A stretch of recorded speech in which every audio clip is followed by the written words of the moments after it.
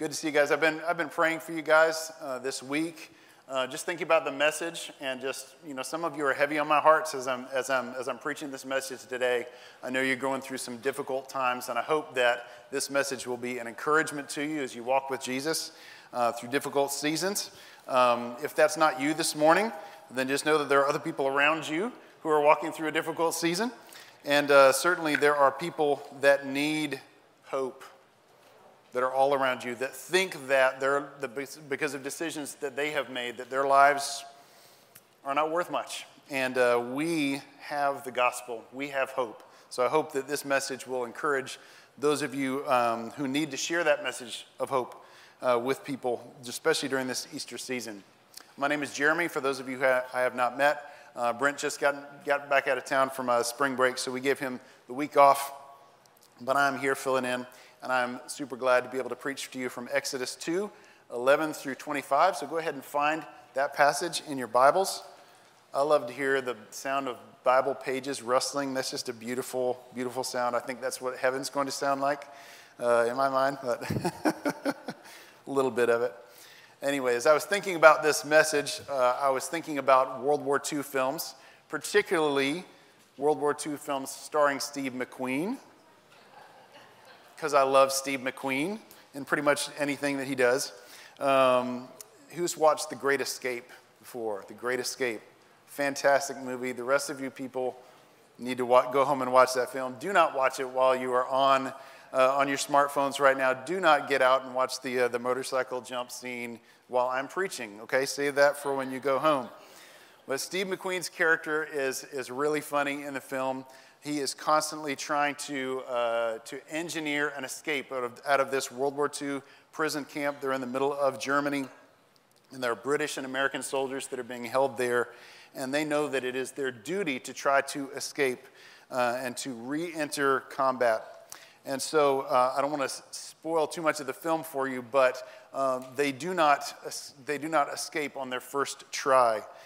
They fail more than one time. And as a matter of fact, Steve McQueen's character is constantly getting caught and tossed into the cooler, this detention area, and he brings his baseball in there, and he throws his baseball at the wall over and over again as he's trying to hatch his next plan, trying to break out of the prison camp.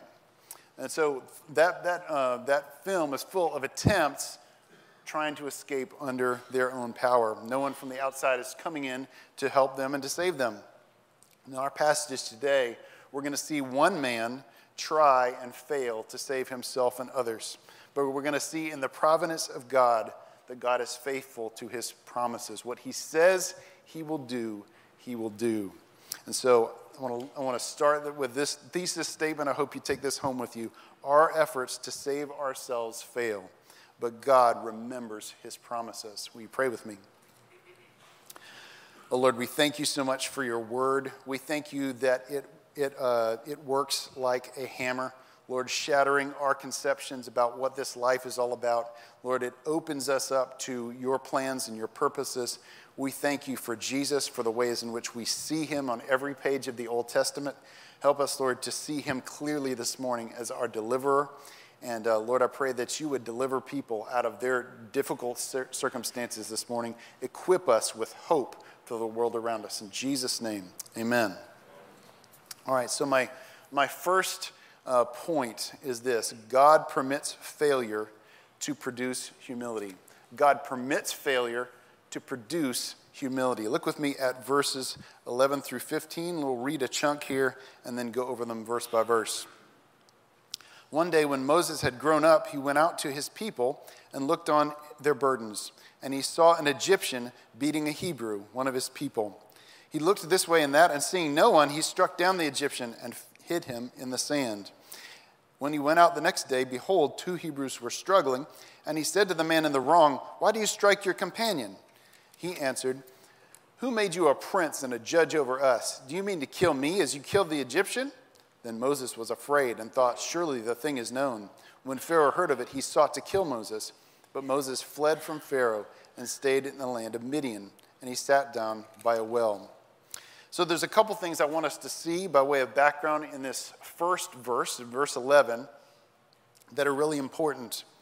Number one is that time has passed since the beginning of chapter 2, we heard about how Moses was saved, how he was drawn out of the water, and how he had become a part of Pharaoh's household.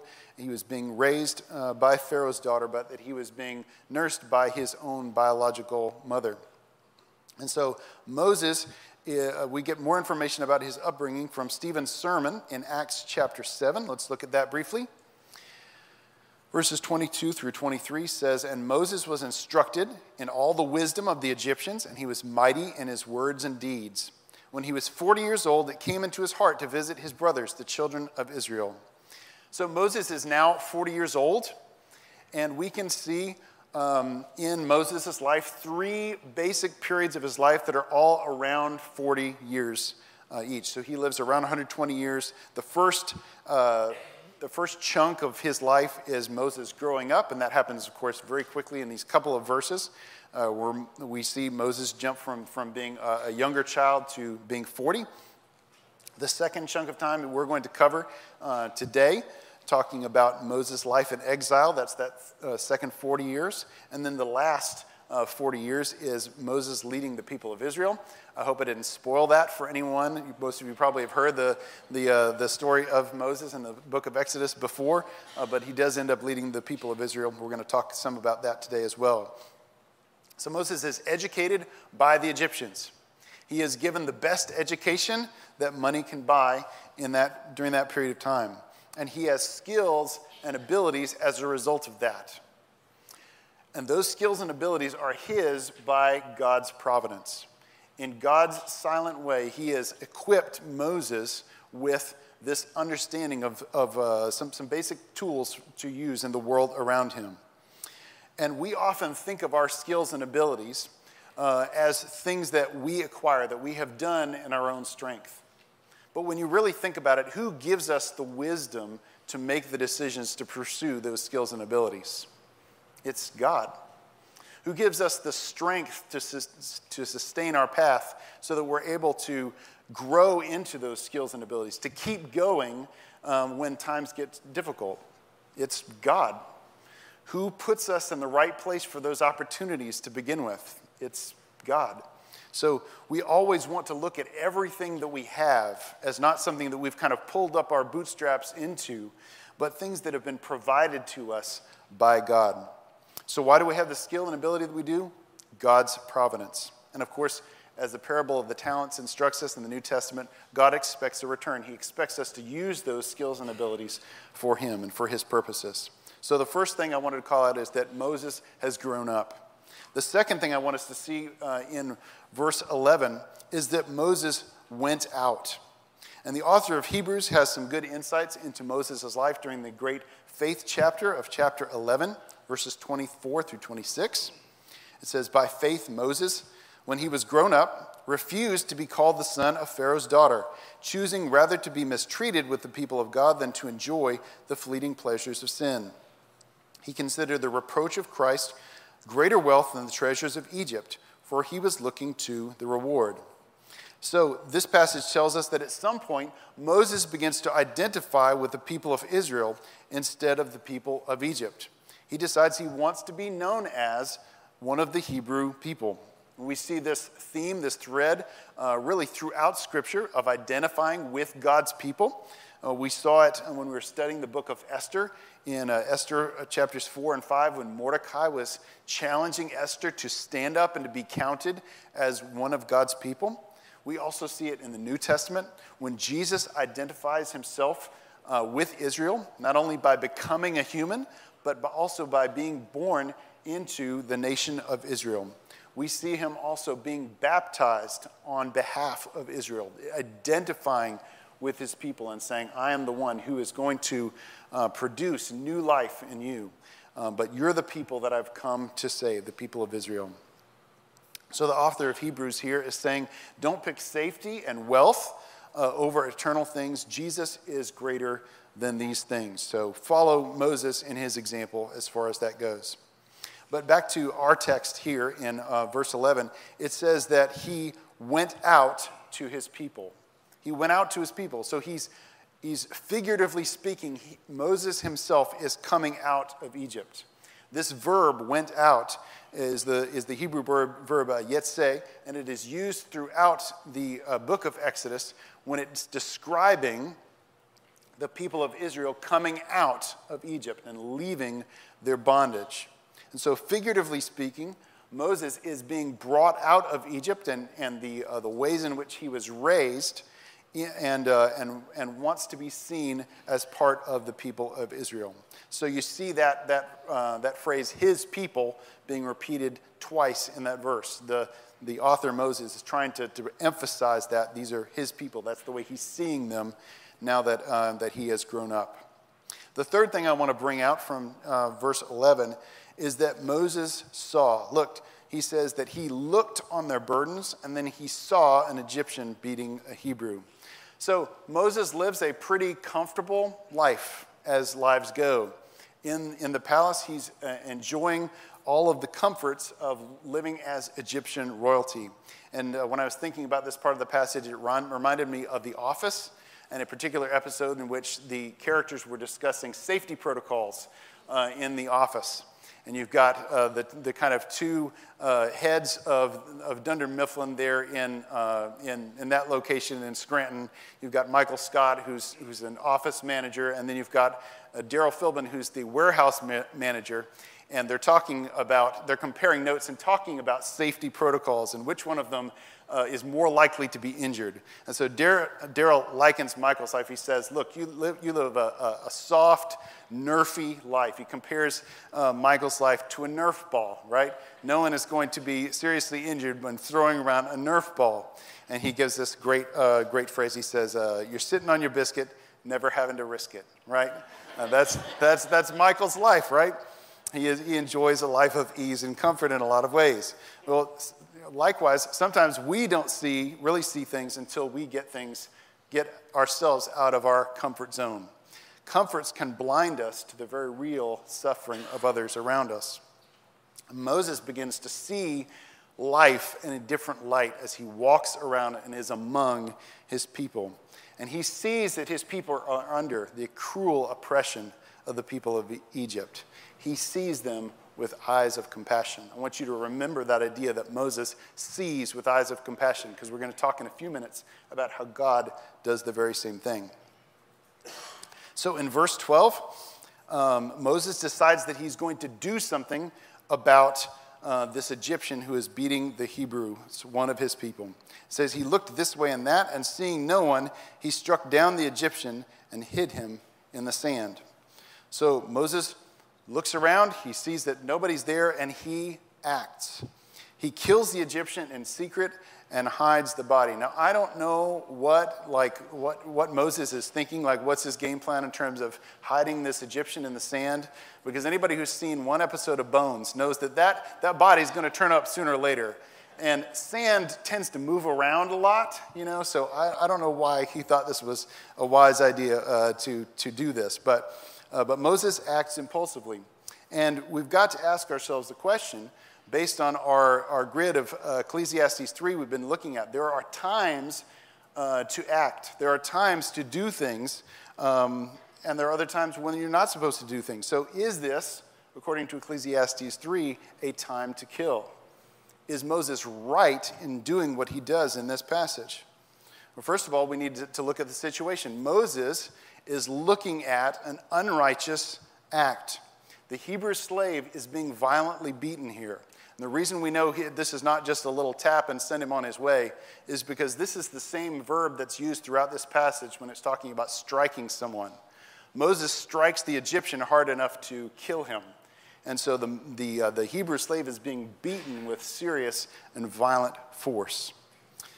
Well, a good defense attorney might be able to get Moses off the hook, seeing the circumstance that's going on. But we have to ask, is this a righteous act? Is this something that Moses did that is actually the right thing to do? But we have to realize that Moses has other options available to him that he deselects, that he doesn't take. Number one is that he could use his position to stop what's going on. He could say, stop what's happening. I am part of the royal family, and you need to take a minute. You need to walk around, right? Go take a walk somewhere, Egyptian slave master. Right? He could do that. He could also physically put himself in between the two men and stop the conflict that way. But Moses, instead, we see that he has an intent to kill. You notice that he looks this way and that. He's weighing ever so briefly in his mind, can I get away with what I'm about to do? So this is a premeditated act. This is not just something that happens in the moment and he hits the guy a little harder than he meant to. Moses means to kill this man. So we can see in Moses' anger, he's angry at a destructive, sinful act. But instead of responding righteously and choosing a different option, he commits one himself. Look at James 1:19 through 20 with me. It says, "Know this, my beloved brothers, let every person be quick to hear, slow to speak, slow to anger, for the anger of man does not produce the righteousness of God." Such a great passage because it highlights for us the fact that our anger bubbles up very quickly. But anger is there within us because it is trying to accomplish a particular purpose. And the question we have to ask ourselves is, number one, is that purpose God's purpose? Is it something that God wants done?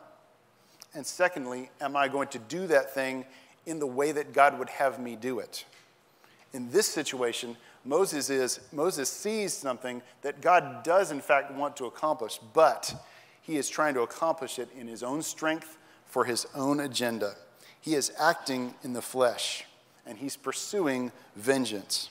So he takes things much farther than he needed to. And unfortunately, there are consequences for sin. As we sow to the flesh, we reap the flesh. Let's look at Galatians 6:7 through 8. It says, "Do not be deceived. God is not mocked. For whatever one sows, that will he also reap. For the one who sows to his own flesh will from the flesh reap corruption. But the one who sows to the Spirit will from the Spirit reap eternal life." And so there are going to be some very real consequences as Moses sows to the flesh. As he does what his flesh wants to do, there are going to be some consequences in Moses' life. Look at verse 13. It says, "When he went out the next day, behold, two Hebrews were struggling together. And he said to the man in the wrong, 'Why do you strike your companion?'" There's that Hebrew verb again, striking your companion. So Moses realizes that there is wrong that's being done. He sees that this is a rough fight, and he steps in to make peace once again. So verse 14 says, he answered, the man who's the offender answers, "Who made you a prince and judge over us? Do you mean to kill me as you killed the Egyptian?" Then Moses was afraid and thought, "Surely the thing is known." So Moses' sin of killing the Egyptian is being called out by the offender in this fight. And it's interesting here, this is a great example of what we call deflection, right? Whenever I go in and I'm having to break up a fight between two of my kids, they're inevitably saying, "Hey, he did it," right? He's the one who started this thing, right? I was just following through.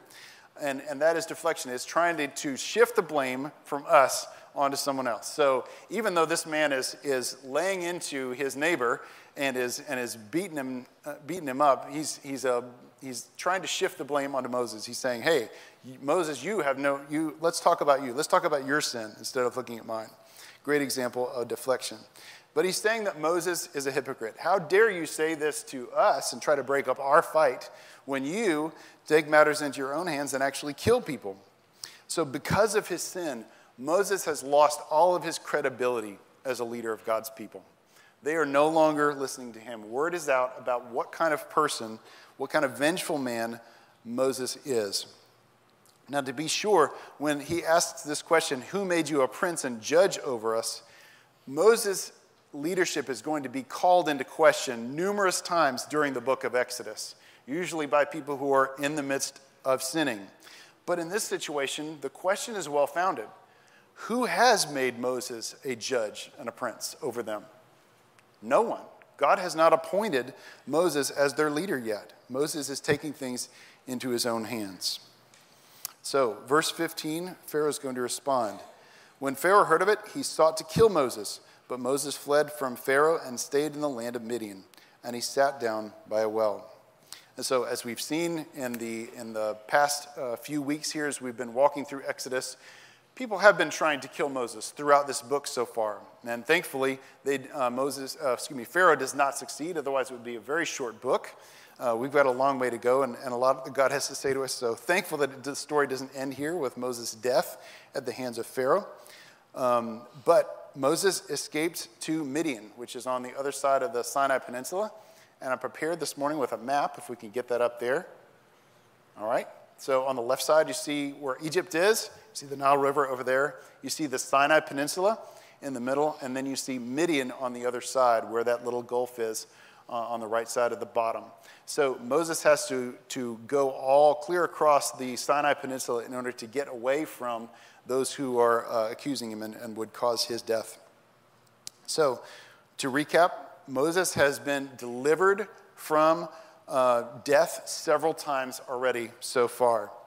And he has been protected by and educated by Pharaoh's daughter. Now, if you're reading the story, there's this huge buildup that's taking place. It really looks like Moses is the guy who's going to save his people. And then this happens. Huge disappointment. In one impulsive decision, Moses seems to have blown everything that God is doing to set him up to be the savior of his people. And I want us to see this. God permits our failure. He allows us to fail. And at least one of the reasons that he allows us to fail is to lead us to himself. Because until you come to a point at which you're humble enough to ask for God's help, there is no repentance, and thus there is no salvation. Let's look at Galatians 3:23 through 24 as a good example of this. Paul argues this. He says, "Now before faith came, we were held captive under the law, imprisoned until the coming faith would be revealed. So then the law was our guardian until Christ came, in order that we might be justified by faith."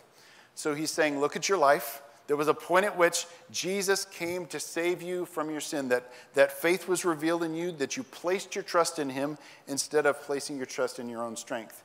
But before that, something happens. He says, before faith, we were held captive under the law, imprisoned until the coming faith would be revealed. So God upholds his standard perfectly and righteously in our life. He doesn't allow sin to be called anything other than what it is. He doesn't sweep it under the rug and ignore it. He calls us out for what we are. And we are caught by God's law, by his righteous standard, every way we turn. The Bible for us, then, is not pleasure reading. It's not a breezy summer beach read, right? It calls us unbelieving, adulterous, murderous, selfish lawbreakers. But the good news of God's word is that, number one, God cares enough to tell us the truth about our condition. Think about it. If you had a serious medical condition and you were sitting down with your doctor and you didn't know what was going on, there were symptoms that you were having that couldn't be handled by taking a Tylenol. You go in and you're talking to the doctor. You want for your doctor to tell you the news. All of the news, to lay it all on the table so that you know what you're dealing with, so that you understand your condition. God is that kind of person who will lay out for you your sinful condition and show you who you are. But the other bit of good news is that God also cares enough to show us that there's a remedy for our sin. You see, Moses has tried to save the people under his own strength, and it's backfired. He has ended up with disrespect from the Israelites that he's trying to save, and he's got a warrant out for his arrest, right? Pharaoh wants to kill him. God permits failure in order to humble us and to bring us to a point at which we are no longer able to trust in ourselves, and that prepares us to trust in him. Which brings up my second point. God tests us in order to prepare us. God tests us in order to prepare us. Let's look at this next passage at verse 16. Now the priest of Midian had 7 daughters, and they came and drew water and filled the troughs to water their father's flock. The shepherds came and drove them away, but Moses stood up and saved them and watered their flock. When they came home to their father Reuel, he said, "How is it that you have come home so soon today?" They said, "An Egyptian delivered us out of the hand of the shepherds, and he even drew water for us and watered the flock." He said to his daughters, "Then where is he? Why have you left the man? Call him that he may eat bread." And Moses was content to dwell with the man, and he gave Moses his daughter Zipporah. She gave birth to a son, and he called his name Gershom, for he said, "I have been a sojourner in a foreign land." So Moses finds himself in Midian. If I could have that slide up again with the map real quickly. So Midian, the Midianites are a people that have descended from Abraham and his other wife Keturah, who is mentioned very briefly in Genesis 25, verse 4. That would be after Sarah's death. And we see them as a group of people. We see them kind of come up throughout the biblical record. But in Genesis 37, we know it was the Midianites who actually sold Joseph into the hands of the Ishmaelites, who then take him over to Egypt. So if you remember the Joseph story, they're a part of that story. They're around, really all around from the land of Canaan on through the Sinai Peninsula in different places. So it's probable that Moses is on, if you look at, there's two gulfs there in that picture. If you look at the one on the right, he's probably on the west side of that gulf on the Sinai Peninsula somewhere, because we're going to see in chapter 3 that he is shepherding the sheep near the Mount Horeb, which is likely on the Sinai Peninsula. So there's a group of Midianites who live over in that area. All right, so what does Moses do in Midian? And verses 16 and 17 said, "The priest of Midian had 7 daughters, and they came and drew water and filled the troughs to water their father's flock. The shepherds came and drove them away, but Moses stood up and saved them and watered their flock." So you've got these 7 ladies who are responsible for their dad's sheepfold, and they're going to the well, and there are some troughs that are out there that are probably hewn out of the rock. And so they are doing the hard work of bringing all of the water that would be necessary to feed this, or excuse me, to water this group of sheep. And they're busy filling those troughs. Probably takes a good bit of work to do. And so this group of guys comes along. This group of shepherds says, "No, we have the rights to this well," and they start to move these ladies out of the way and take all of their hard work and water their sheep instead. And Moses is sitting there by the well. He's a bystander, and he takes action. He does something about what's going on. Now, if you've been paying attention so far, Moses is over 2 stepping into these kinds of situations, right? He's not done so well. Every time he steps into a situation to try to help somebody that's oppressed, things go south. But in this situation, Moses actually does help. He's actually able to be helpful to them. He is helpful, and he's courageous, right? He could lose life and limb standing up to this group of shepherds. I don't know, apparently his military training is kind of kicking in here, and he is telling these shepherds to move on their way. He has no real reason to step up and help this priest's daughters. He doesn't owe them anything, but he's acting on principle. He sees that someone is being taken advantage of, that they're physically weaker, and he decides he's going to even the score. So he's looking out for those who are oppressed. This is something that we continue to see in Moses' life. God has placed this in him. And so Moses saves them. So let's see what happens when the ladies return home. It says, "When they came home to their father Reuel, he said, 'How is it that you have come home so soon today?' They said, 'An Egyptian delivered us out of the hand of the shepherds and even drew water for us and watered the flock.'" So Jethro's come home after a hard day doing whatever priests do in the land of Midian. And he notices that his daughters come in early from their rounds with the sheep. Now, perhaps this was something that happened often, where they were taken advantage of by shepherds and moved out of the way, and they had to wait their turn and water the sheep, bring up water for their sheep again.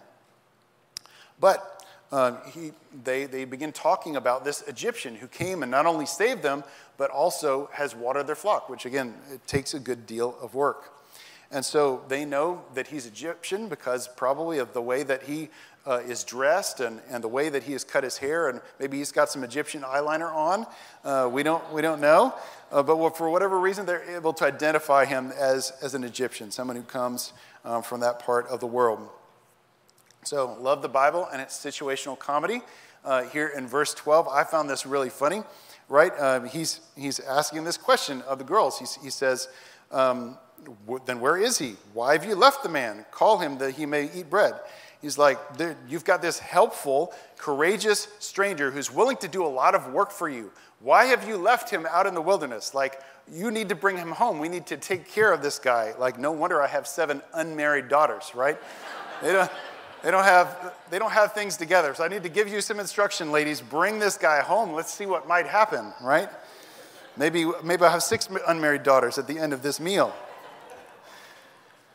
So Reuel, whose other name is Jethro, we'll get into that as we continue to study the book of Exodus, but he's also called Jethro. It says that Moses was content to dwell with the man, and he gave Moses his daughter Zipporah. She gave birth to a son, and he called his name Gershom, for he said, "I have been a sojourner in a foreign land." So Jethro invites him to stay, and he does end up getting matched up with Zipporah, which is good for him. So a little silver lining to this very dark cloud in his life. And Moses names his son Gershom. Now, one thing you'll notice as you read the Bible is that often the Hebrew people name a person after a circumstance that is going on in their lives. So if you're Bible students, you may remember 1 Samuel chapter 6, when the Ark of the Covenant is captured by the Philistines and it's taken away. And there's this woman who gives birth, and she calls her son Ichabod. And that name means the glory has departed. Now, how would you like to be named Ichabod, right? You walk into a room, and it just feels like everybody says, "Hey, Ichabod," and they're suddenly reminded, "Oh, the glory of the Lord has departed." Like just sucks the air right out of the room. You'd have to really be the life of the party in order to overcome a name like Ichabod. But Gershom is named after this. His name is a composite of 2 Hebrew words. One is ger, for alien, and the second is shum, meaning there. And so Gershom means an alien there. So Moses' son's name is almost like a blues song, talking about how he is a stranger in a strange land. So he's being reminded of this even as he's naming his son. So to recap Moses' situation, because we've got another 40-year jump that's about to happen in the timeline. The next time we see Moses is going to be in Exodus chapter 3, the beginning, and his encounter with the burning bush. So we're going to condense about 40 years of time into those few verses, that gap of verses. So let's recap his situation. Number 1, he's separated from his home country, where he grew up. Moses used to have a place. You know what it's like to live in a place, and you just know what things are like. You know what the weather's like. You know what the roads are like. You know how to get from point A to point B. It's just comfortable. It's nice to live in a place for a long time. So Moses no longer has a place. Second is Moses is alienated from his people. Remember that Moses was beginning to invest his life in the people of Israel. He was beginning to see himself as an Israelite. And now he's lost his people. He wanted to save them, and now he is far, far away from them because of his circumstance. Thirdly, Moses is doing obscure work in an obscure place. Anybody feel like that someday? Some of you probably feel that way from time to time when you go to work. Moses had a great job, right? He was working for the Pharaoh. He's probably involved in the military and administration within the country of Egypt. So he had a great position where people called him sir. He had good work to do. And now, what does he find himself doing? Moses is put to work herding and leading sheep. So think about his job, right? You've got stupid sheep that wander off all of the time. Moses has to chase after them and bring them back. They get distracted and they're like, "Oh, there looks like some good food over here." And it's actually, a group of weeds that will kill them, right? Moses has to pull them away from the poisonous weeds all of the time. They get easily distracted. These sheep do not do what is best for them. And Moses is constantly having to train them and to get them back on track. Gee, I wonder how God might use this skill set in his life.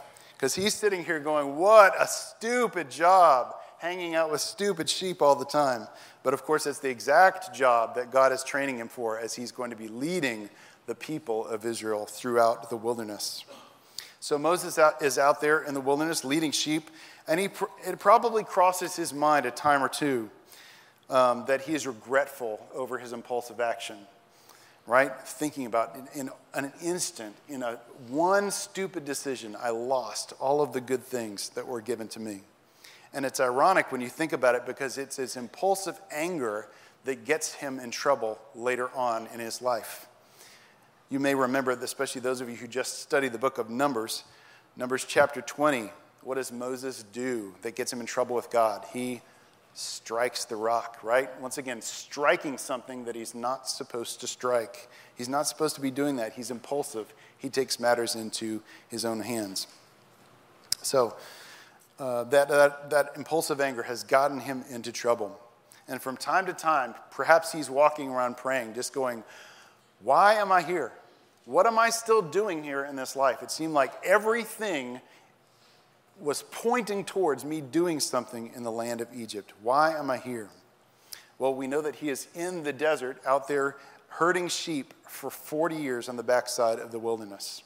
Now, I'm not one who's terribly into biblical numerology and looking at how numbers affect things. I think we can go a little too far in our study of that sometimes.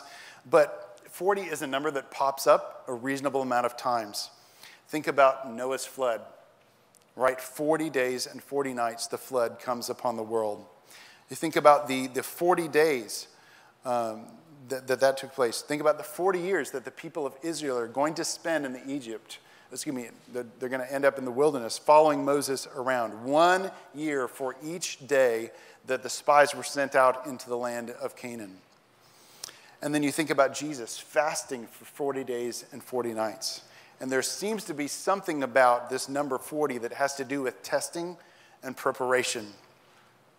Moses feels like he's been put on the bench, but God has a different angle on things. God has put him on the anvil to work him, to refine him for his glorious purposes. Look at Isaiah 48, 10 through 11 with me. It says, behold, I have refined you, but not as silver. I have tried you in the furnace of affliction. For my own sake I do it. For how should my name be profaned? My glory I will not give to another. This is a common thread throughout the history of Israel that's prophesied about later on in Isaiah. But how true is it for Moses, right? Moses is being refined in the furnace of affliction. He's out there in the wilderness with these sheep. You see, God knows that the best thing for us sometimes is something that is painful, that refines us and causes us to focus on him and to cling to him. Moses' limited perspective prevents him from seeing what we can see as we read the book and what God has always seen. And that is that God has a good and redemptive plan for Moses. So I want you to think about yourself for a moment in the place that you are in right now. Perhaps some of you feel like you are in a wilderness place in your life where you're in between two things.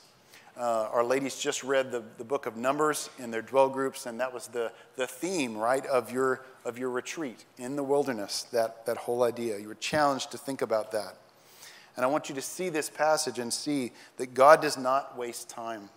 If we belong to him, then we have to trust that he is at work in us and conforming us to the image of Christ. Why? Because he promised that he would do just that. Look at Philippians 1:6. He says, and I am sure of this, that he who began a good work in you will bring it to completion at the day of Jesus Christ. So Paul is talking to the Philippians about their salvation, and he's reminding them that there was a point in their life in which they came to know Christ, and Christ justified them. He made them right before God. Their sin was taken away. And then he who began a good work in you after their justification sanctifies us, brings it to completion until the day of Jesus Christ. That's the day in which we will see him perfectly in glory, and that work will be done. So God promises us that he will sanctify us, that he will make us more like Jesus in this life. So speaking of promises, that brings me to my third point, which is this: God remembers his promises. God remembers his promises. Look at verse 23. It says, during those many days, the king of Egypt died, and the people of Israel groaned because of their slavery and cried out for help. The cry for rescue from slavery came up to God, and God heard their groaning, and God remembered his covenant with Abraham, with Isaac, and with Jacob. God saw the people of Israel, and God knew. So, a couple of things happen here in verse 23. Number one is the king of Egypt dies. So, flashback to Egypt very quickly. We see that the king of Egypt who wanted Moses' life is dead. And so Moses doesn't have to be in exile any longer. That warrant expires with Pharaoh's death. We also see back in Egypt that the people of Israel are groaning for help and that their cry comes before the Lord. Now, this is the Bible's poetic way of talking. It's not as if the only time that God ever hears them is in this moment, because God is aware of everything that has been happening. God is not being capricious and not taking their call, right? Like the prayer phone rings and he sees that it's the people of Israel and he just clicks and silences it, right? But God is wise and his timing is good. So that's what this way of addressing things is about. God hearing their cry is God's timing. He knows that it's time to do something about the people of Israel. Now, for us, God's timing is not always good. Think back a few weeks back when we were in the I Am series talking about Mary and Martha, John 11. I am the resurrection and the life. What did Mary and Martha say to Jesus as soon as they saw him? They said, "If you had been here, my brother would not have died." In other words, Jesus, your timing is terrible. Like a couple days before, and maybe you, the Son of God, could have done something about our situation. But now, I guess all hope is gone. Well, God had a purpose and a plan in the midst of that circumstance. God is wise and his timing is good. Let's look at verses 24 through 25. The scene is going to change again. And God heard their groaning, and God remembered his covenant with Abraham, with Isaac, and with Jacob. God saw the people of Israel, and God knew. So we move from a glimpse of what is happening on earth to a rare moment in which we can see what's happening in heaven. We see that God hears the cries of his people. He is not far off. Unlike the situation that happened in Judges, we studied that book a little while ago, but we saw in Judges that the suffering of the people of Israel was caused by their own sin, and God allowed circumstances to transpire in which they were taken captive.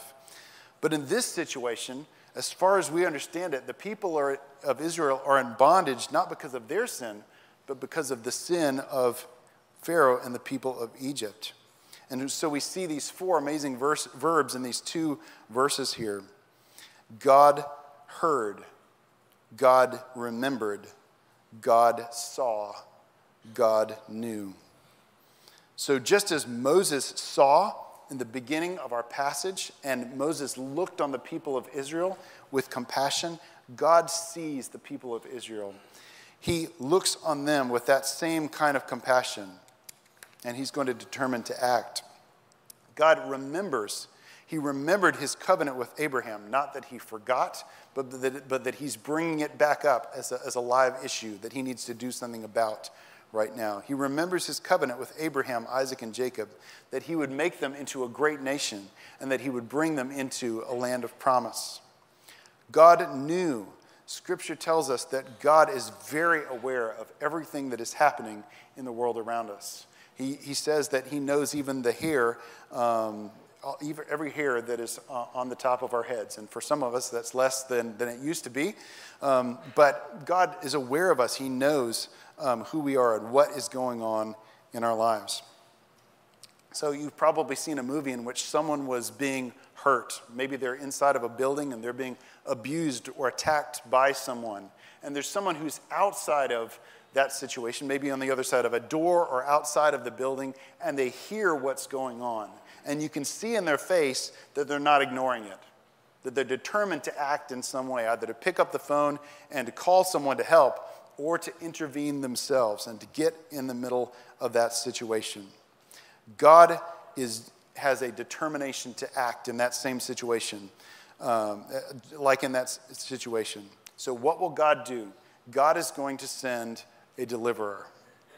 God is going to send an unusual deliverer who has failed, who has blood on his hands. He's not a perfect man. He's been exiled for 40 years, and God has been testing him for 40 years in the wilderness. You see, God's power is displayed in us through our imperfections, through the imperfections of his servants. Look at 2 Corinthians 4:7.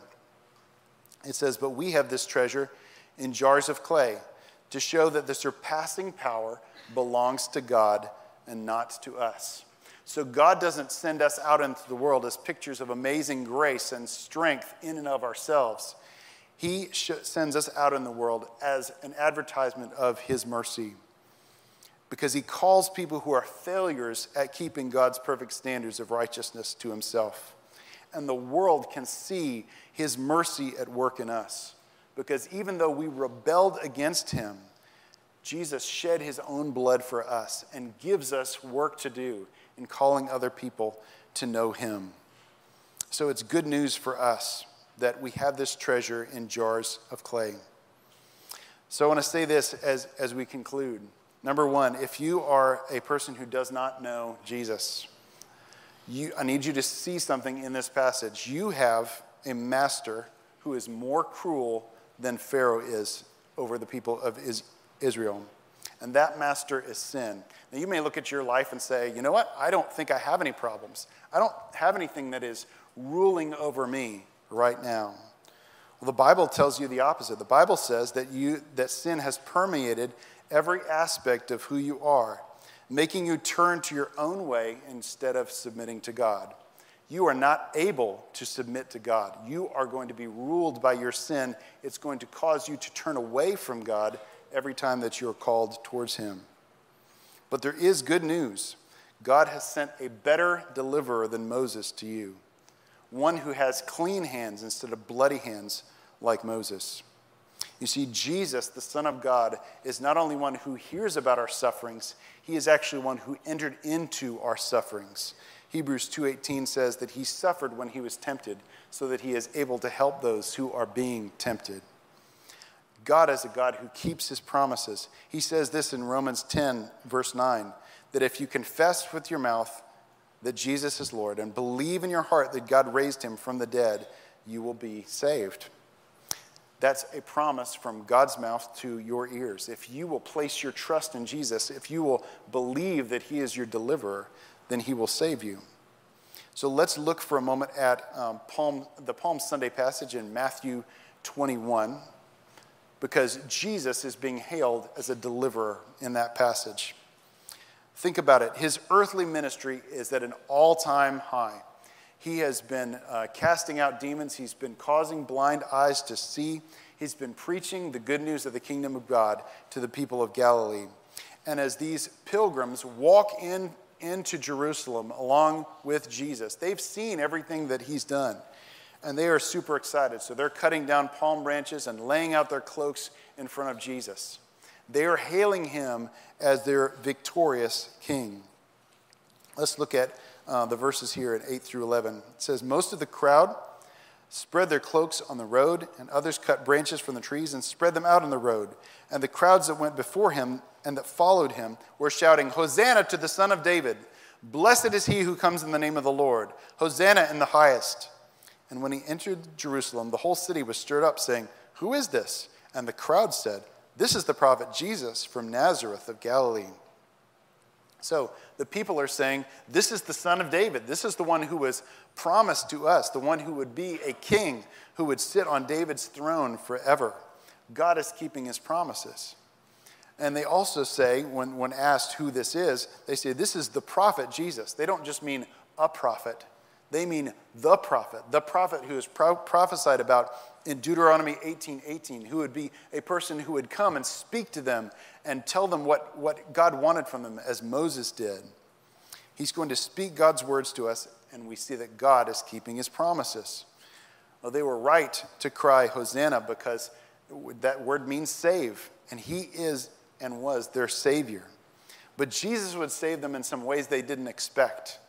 They didn't see Jesus as the one who was going to come and save them from a greater issue than them being under the Roman boot.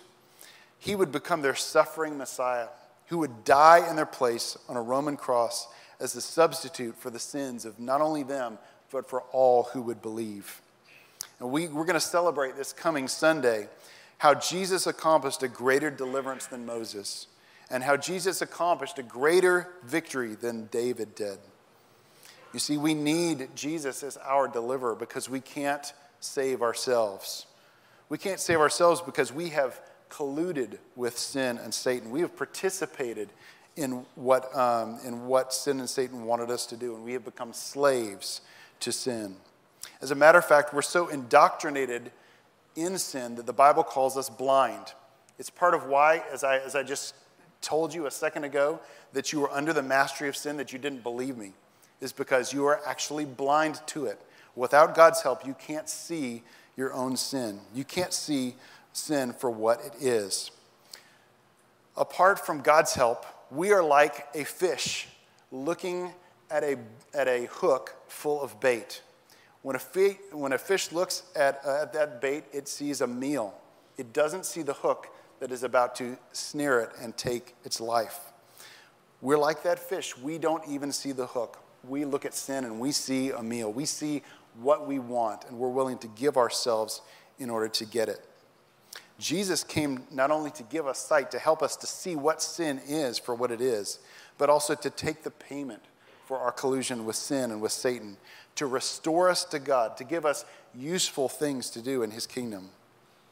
You see, the beautiful thing about looking at the life of Moses this morning as a failed deliverer is that we see that there's no one that God can't reach.